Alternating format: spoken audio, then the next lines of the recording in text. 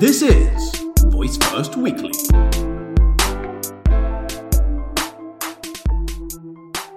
Hello everyone, this is Mari from Voice First Weekly. Welcome to another episode. Today we will be exploring modalities in voice space and applications. Multimodal, multi-device, context-aware with voice as the first interface. This is what we understand as voice first. This was one of the first tweets we put out there and has become kind of our motto at Voice First Labs. The next conversational experiences demands a screen, and companies understand this now to a deeper level. That's why Google partnered with Lenovo to release the Smart Display, and why Amazon, despite sales numbers not growing that much, keeps pushing for the Echo Show.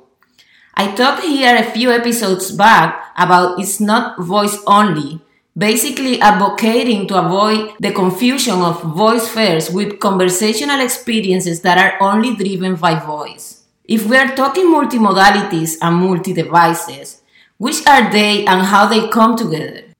Before being able to interact with our computers and devices via voice, we had the keyboard, then the mouse, then touch interfaces, until today when we can talk to our phones, computers, and smart speakers. In this week's newsletter, I shared the concept of Voice First 1.0, which is the state I consider we are right now. Some brands have been building voice-only experiences, and some of them even abide to them like religion. Others are just trying to figure out how they can be a part of all of this to make sense of everything and what's their role in these new interfaces and platforms.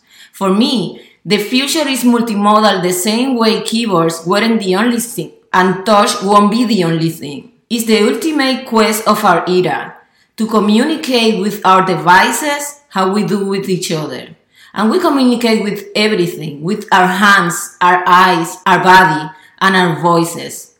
Now let's get into definitions. In a pure sense, this state so-called Voice First 1.0 comprise another modality, different than the keyboard, the mouse, and the touchscreen that we're now used to, but at some point we weren't, and this is the voice. For several of the applications we enjoy today, that's the only modality available. I have an Echo Spot, and I rarely look at its screen, mainly because I don't need to. There are exceptions, of course, like the game Panda Rescue is a good example, as well as some other games like Six Swords. And there is also other kind of applications that provide augmentation or assistance through voice, like the one you can control certain aspects of StarCraft 2, but the main interface of the game is not your voice, but you can play the game even if you don't have the voice assistance. Other example is what Snapchat is doing with its lenses, voice activating features in their application. The future looks like a mixture of the modalities we have today, probably with less keyboard and more touch and voice interfaces all mixed together depending on the context where you are using the app. Will it make sense to ask me to type in a car in a few years? Probably no, but the option sure exists. But if you are in your phone at the bus stop, you are not gonna talk to your phone, text my lawyer to see if the divorce is on or not. You're gonna type it in your phone. So there is augmented, activated, added, assisted, all of these combined with voice, screen, and devices. Don't try to restrict yourself to only one modality, one type of screen.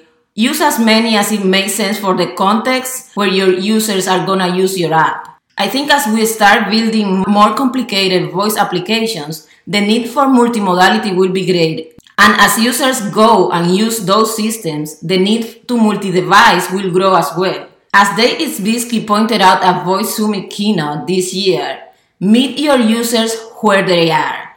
Thank you so much for listening. You have a great day. This is a daily briefing, so we're gonna be on Saturday and Sunday as well.